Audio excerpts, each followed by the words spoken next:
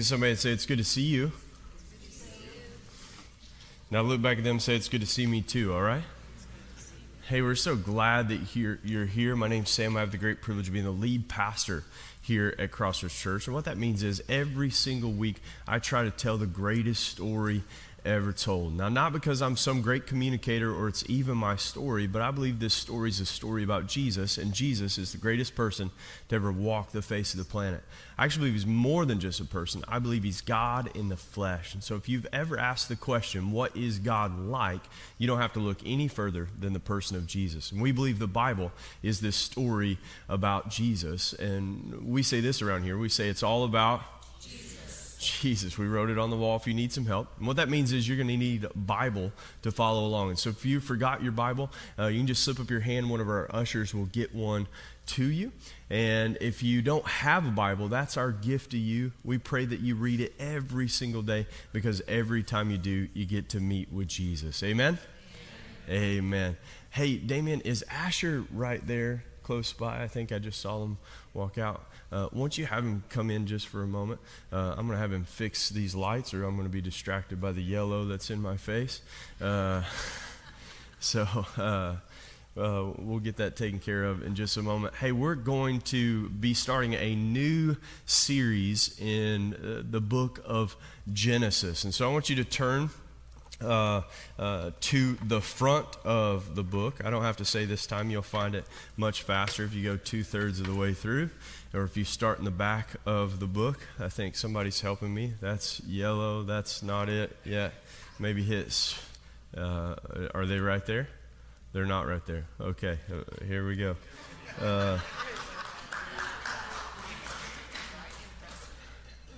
I need you to put just the speaking lights on. These are yellow for whatever reason. Go ahead and... Are they on? That's all you got for me? Okay. All right. You got to... Hold on a second. Take the toggle off of Creamsicle. I'm going to have to say that. Put the speaking on. This is it. This is not it. All right. Pray for us. Okay, open to the book of Genesis while our interns mess everything up. It's blinding us. Should I take them down while you're sitting? Yeah, okay. We're going to need to take those off. I need you to... Okay. Yes. All right, let's pray. Jesus, we love you. Thank you for who you are. Thank you for who you are to us. Help us. Give me grace. Give us grace to know you more clearly as we study your scriptures. Help us with this new book that we are starting this morning in Genesis. And we thank you and praise you in Jesus' name. And everybody said, Amen. Turn into Genesis chapter 1, verse 1. And I want you to read the opening verse with me. Are you ready? In the beginning, God created the heavens and the earth. That's our verse today. It's going to take us 6 years to get through this book. In the beginning, God created the heavens and the earth. I want you to turn in your Bible to John chapter 1, starting in verse 1. If you go 2/3 of the way through the Bible, you'll find it much faster. If you start in the back and turn left. Are you there? Amen? Read this with me. In the beginning was the Word, and the Word was with God, and the Word was God. He was in the beginning with God. All things were made through him, and without him was not anything made that was made. In him was life, and the life was the light of men. The light shines into the darkness, and the darkness has not overcome it. Let's pray again. Jesus, we love you. We thank you for who you are and who you are to us. We ask for your grace today. Help us in all things. In Jesus' name. And everybody said... Amen. How many of you would believe yourself to be a creative person? Just go ahead and, I know that you don't want me to single you out, you artists in the rooms, but we're going to see how many of you believe yourselves to be a creative person? All right, about half of us, right? And the other half, was there a point in your life where you felt more creative than you do now? How many of you, when you were a child, you were creative? How many of you think it's fascinating to talk to a child who is a child? Right? You're like, what did you just say?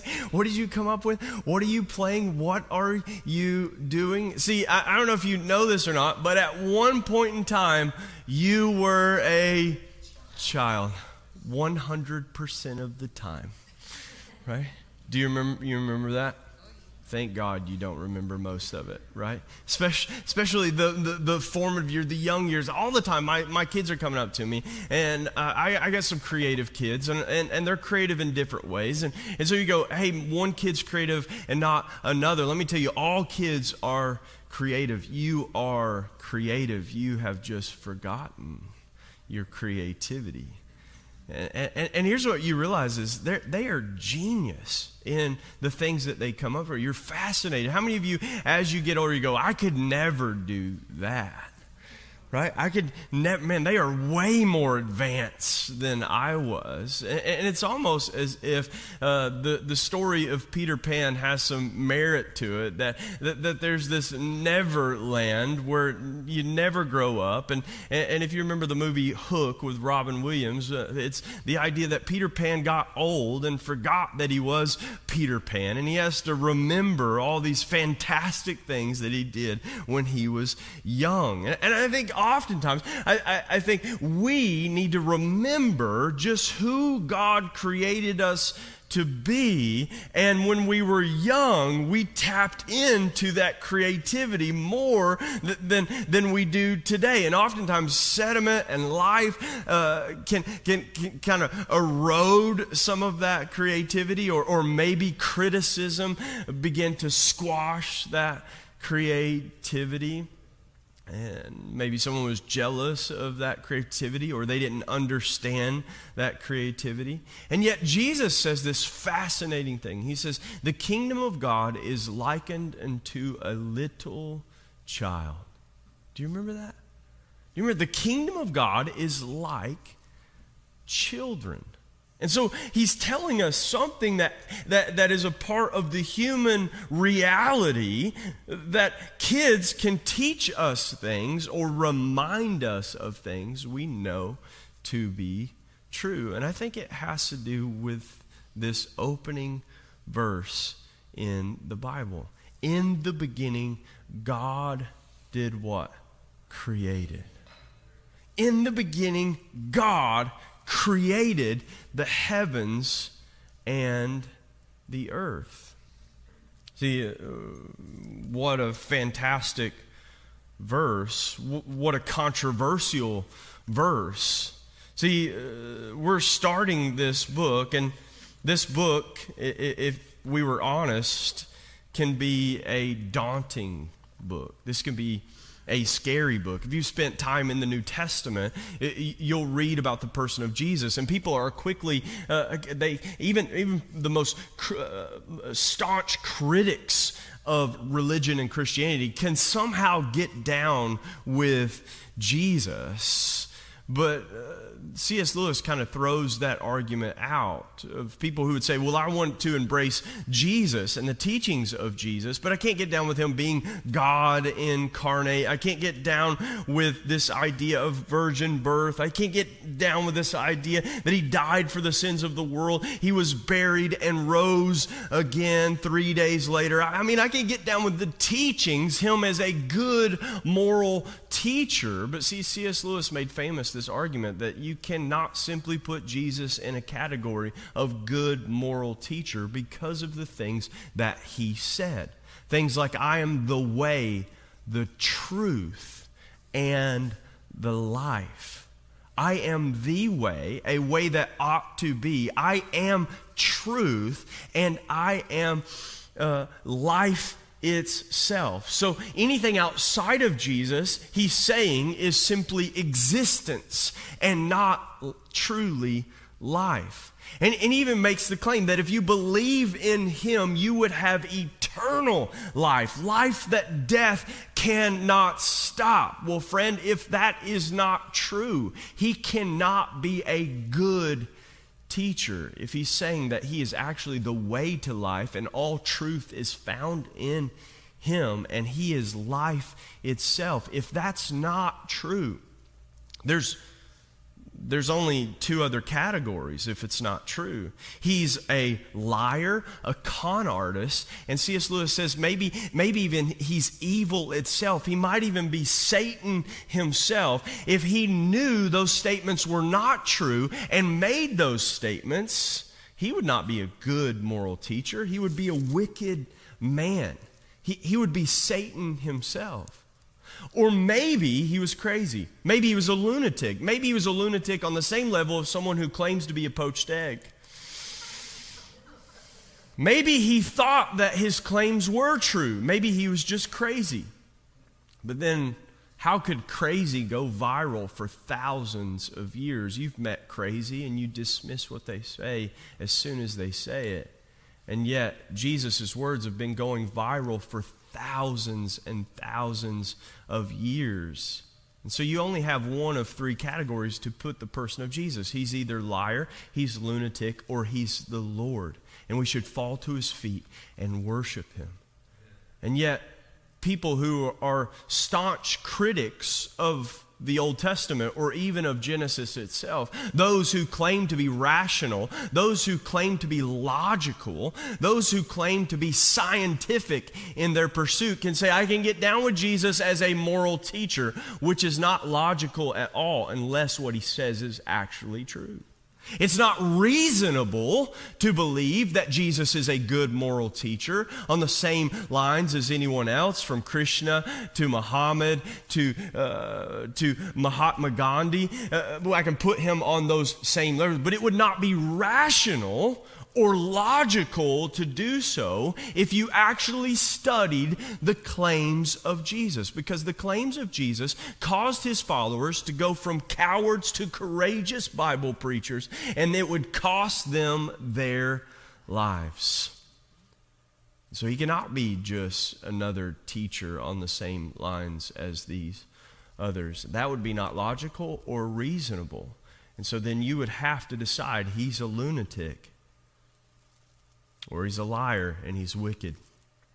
And yet, people who make those claims then are also the people who say that the reason why they cannot begin to take the book of Genesis seriously is because of their reason, because of their logic. See, we're going to start this series, and it's going to begin to trouble us in some interesting ways. It's going to upset you in some interesting ways. It's going to offend you in some ways that maybe you didn't know before. And it will cause you to wrestle with what you actually believe. See, we all have to wrestle with what we believe. Essentially, we have to begin to wrestle with what do we believe about the world in which we live. We simply call this a world view. And your worldview will determine how you see this series. Your worldview will determine whether or not you will actually read the words in Genesis, in the beginning, God. In the beginning, God created the heavens and the earth. I mean, your worldview will begin to decide how you see these words and whether you adhere to those words and whether or not you are willing to accept the preceding words from here going forward. There's a lot of twists and turns that Genesis is going to take us on. It's the start of the book for a reason. It tells us the story of God to the world, Genesis 1 through 11. Then it begins to zero in on the people of God, God to this one individual, Abraham and his family. We'll see God interacting with his creation. But whether or not you accept that or not will be determined on your worldview. Well, what is a worldview?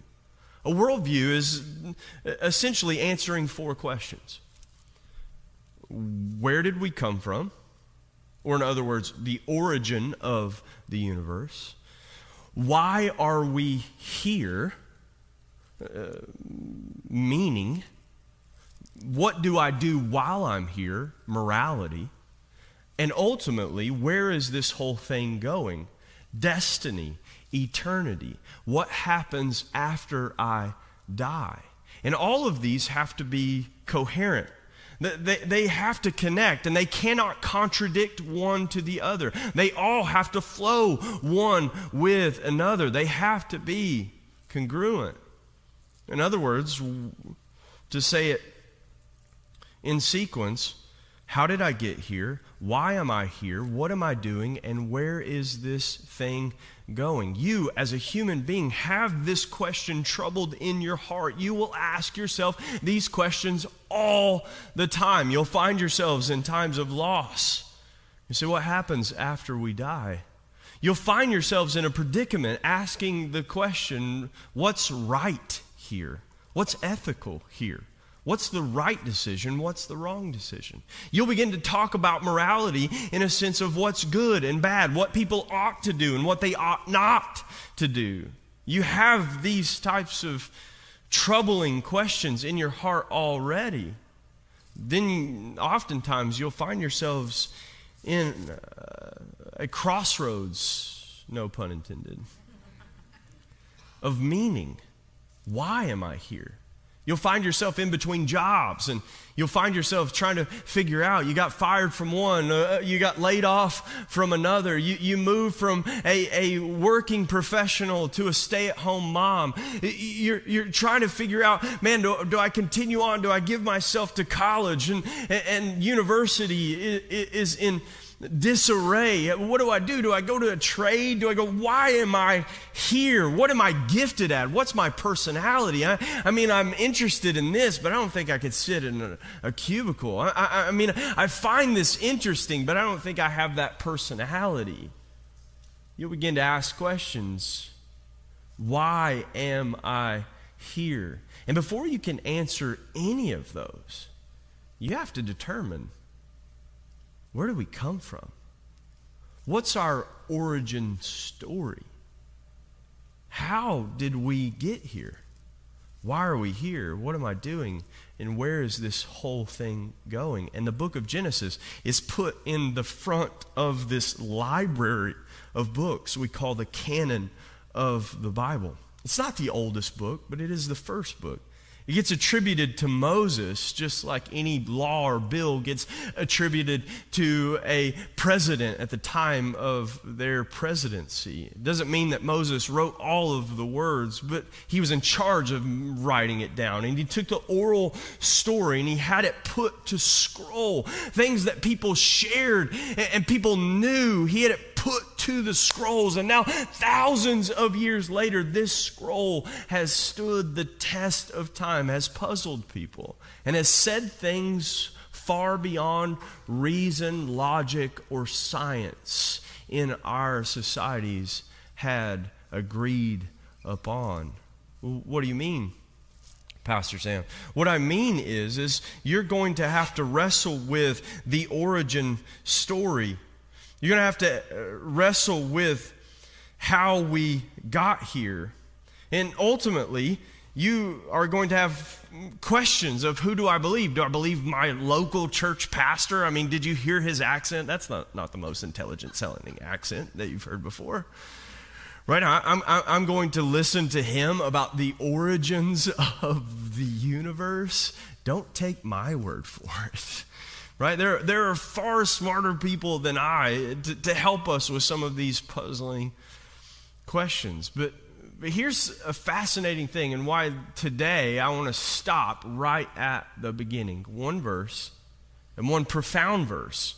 One verse that has been echoing for thousands of years, that said something that not even science agreed on for hundreds and hundreds of years. And here's the idea, that the universe actually had a beginning. Do you know that most of science thought that the universe was eternal? It had always existed. This was common science. This was agreed on science. And the reality is that when made popular by Stephen Hawking, the Big Bang Theory was actual scientific theory based on evidence of how we see light. Let me go on to say that there's this verse that says, "Let there be."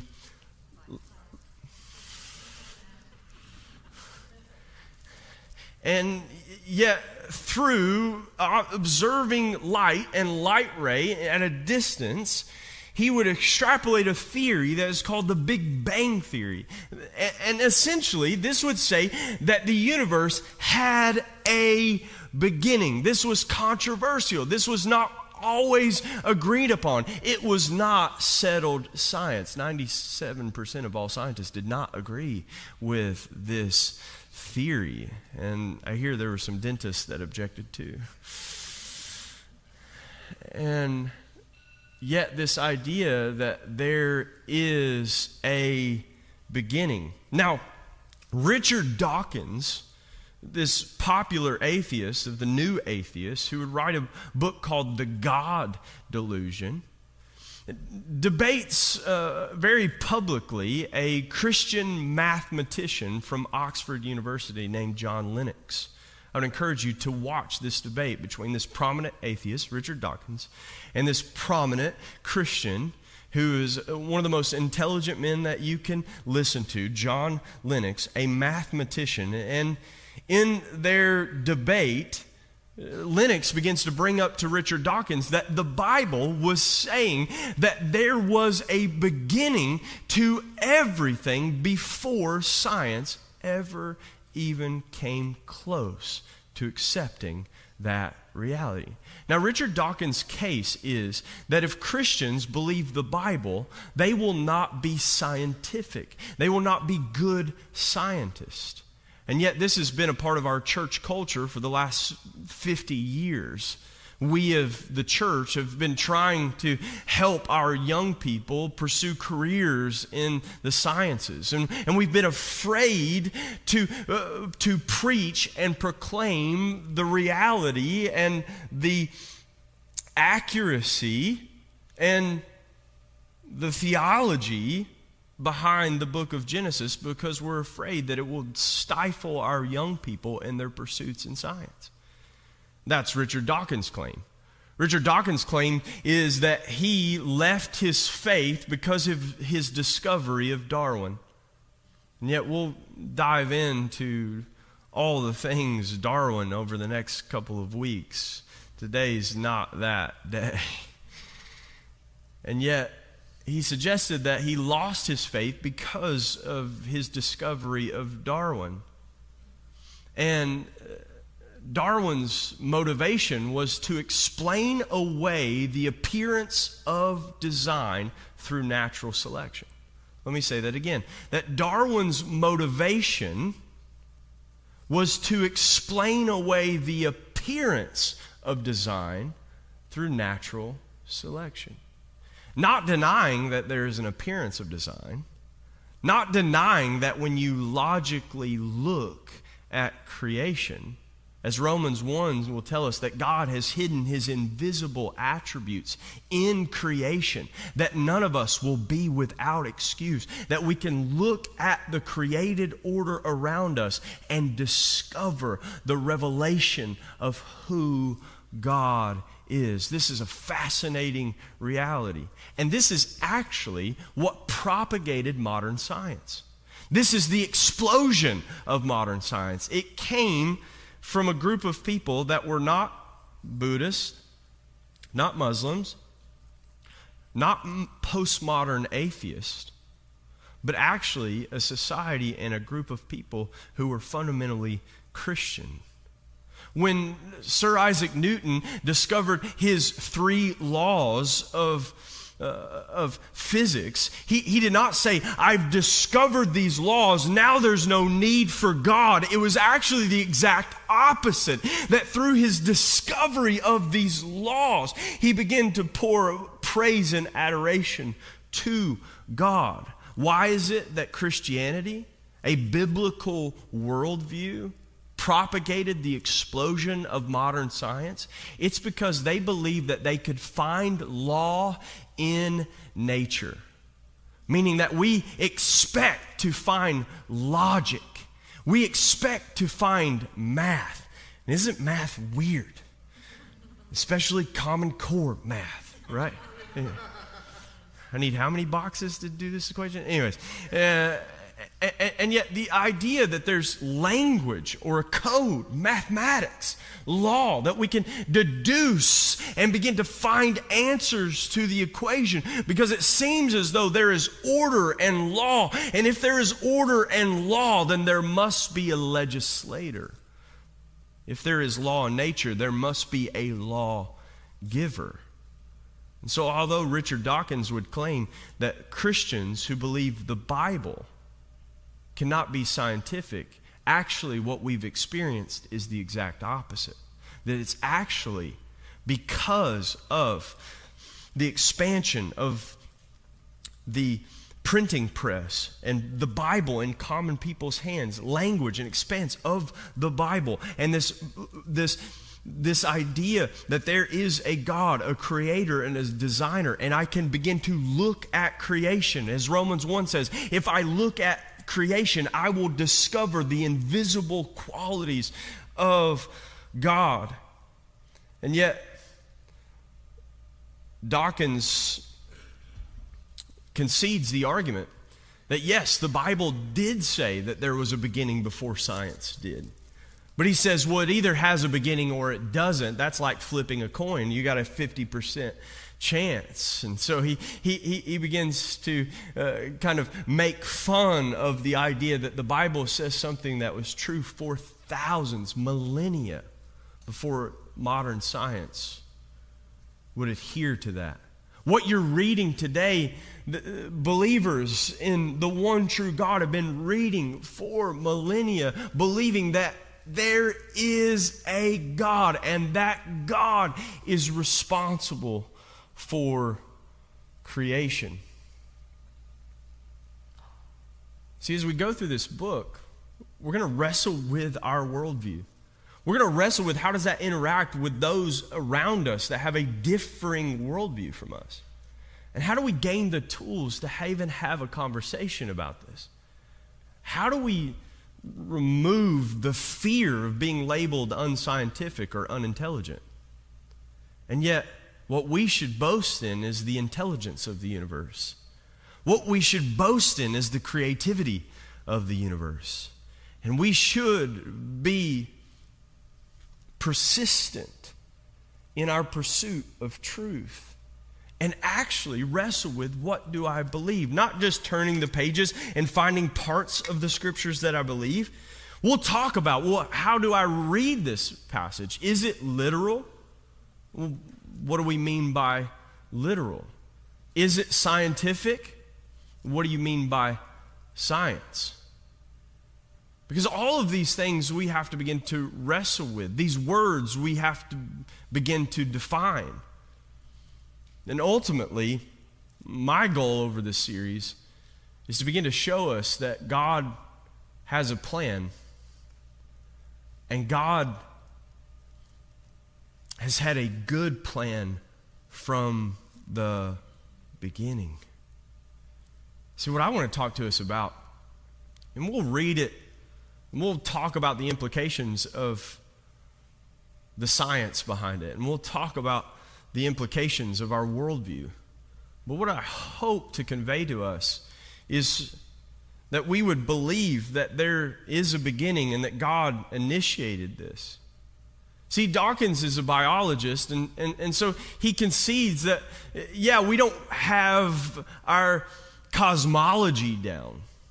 We can talk about biology, and yet we can talk about Darwin's doubt, Stephen Meyer's New York Times bestseller. And how ultimately Darwin had doubt that as we begin to have scientific discoveries that the science would change, that we would confirm his conclusions. And yet, isn't it funny that as we make scientific discoveries, science has a way of sitting on its hands or saying, "I never said that"? You'll get that later. Because what we have to do if we're going to be scientific is we have to, as we begin to make discoveries. So Dawkins would say, you know what cosmology needs? Cosmology, the study of the origins of the universe. Cosmology needs its Darwin. Do you know that there was a group of people who did not want the Big Bang Theory to be propagated because they thought that it would give creationism too much clout? And yet we as Christians need to not be afraid of the word Big Bang. So there's a scientific way of saying God created everything. In the beginning was light. This light created the expanse of the universe. Let there be light. If you were to watch the Netflix documentary, The Theory of Everything with Stephen Hawking, I find it peculiar because he's tracing out the origins of the universe from one specific place, one point, this one sense of nothingness. And yet the Bible tells us that God created out of nothing. And yet science has to somehow redefine nothing. They say, well, there was something, because something can't come from nothing. And yet, what we believe is that's absolutely true. That something doesn't come from nothing unless there's an initiator, unless there's a God. At the beginning, God created. God is the initiator. God is the one. And yet, they don't know what happens before the beginning. Even the Bible leaves this open. It doesn't give the definite article, in the beginning. What does that mean? All I know is at the beginning there was God.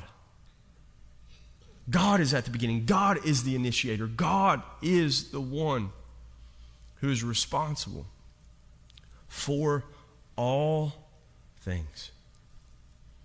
Asher, why don't you come on up and join me?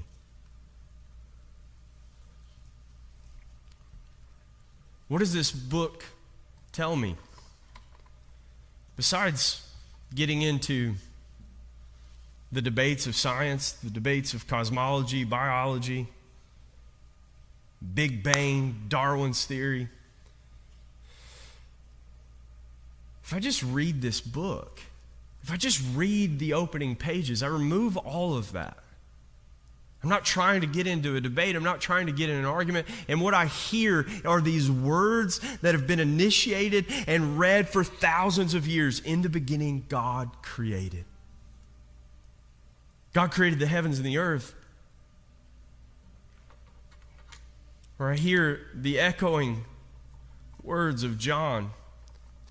See, here's what I want to do is I want to begin to read the Old Testament in light of the New Testament.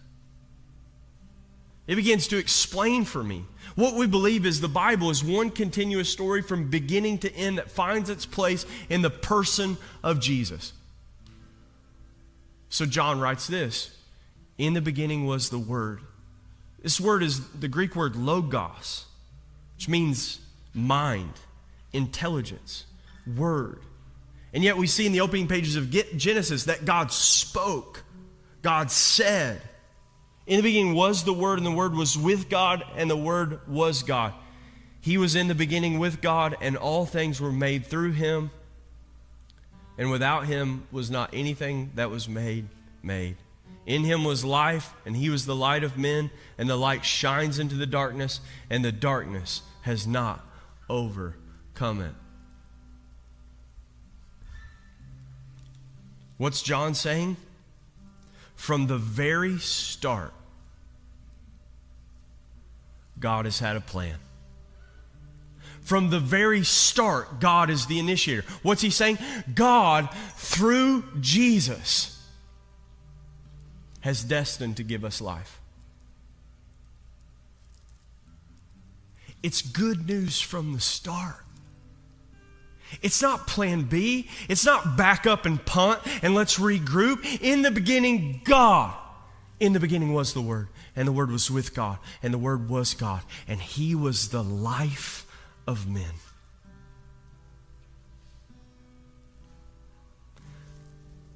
See, sometimes we put forth this adage. We say things like, yeah, I found God. Really?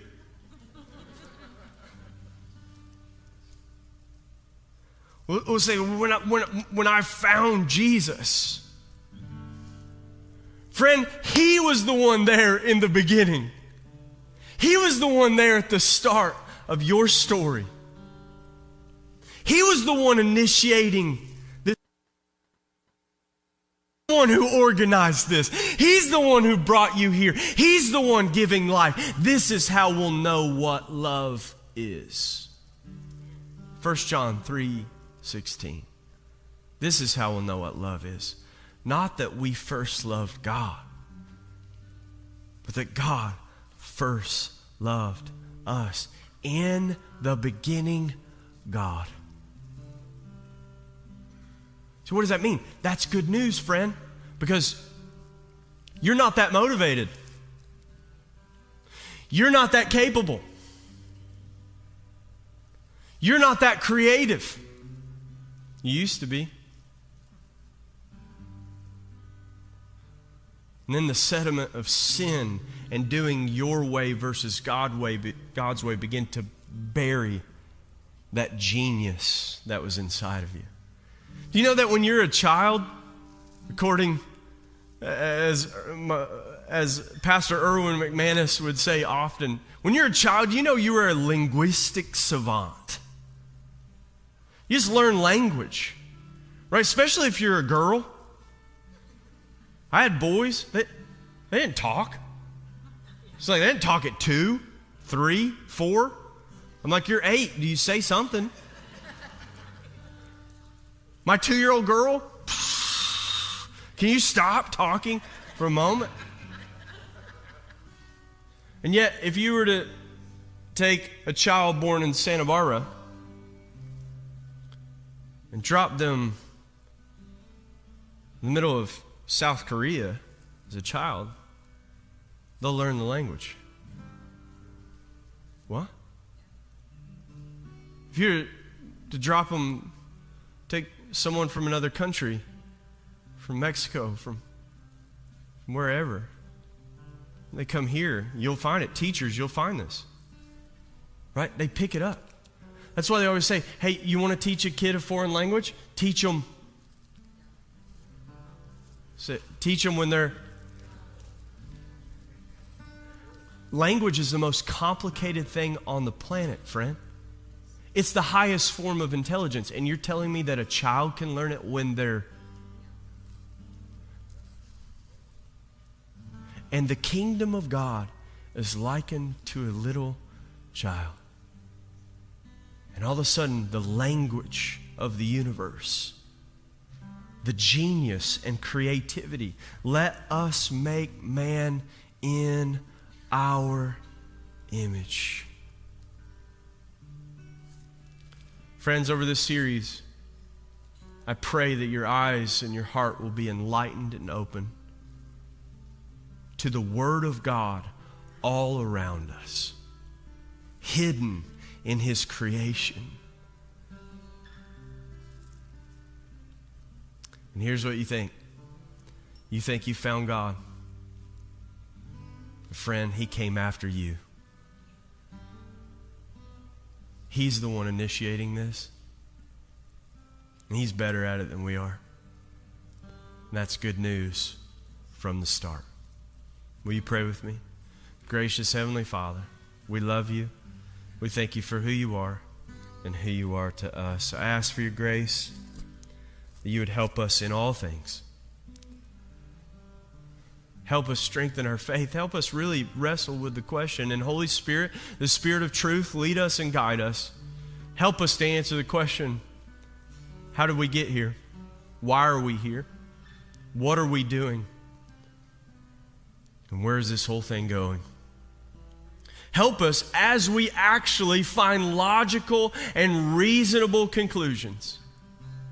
Let us submit to you, Lord Jesus. We thank you and praise you in Jesus' name. And everybody said, amen. Will you give Jesus one more hand clap of praise? Amen.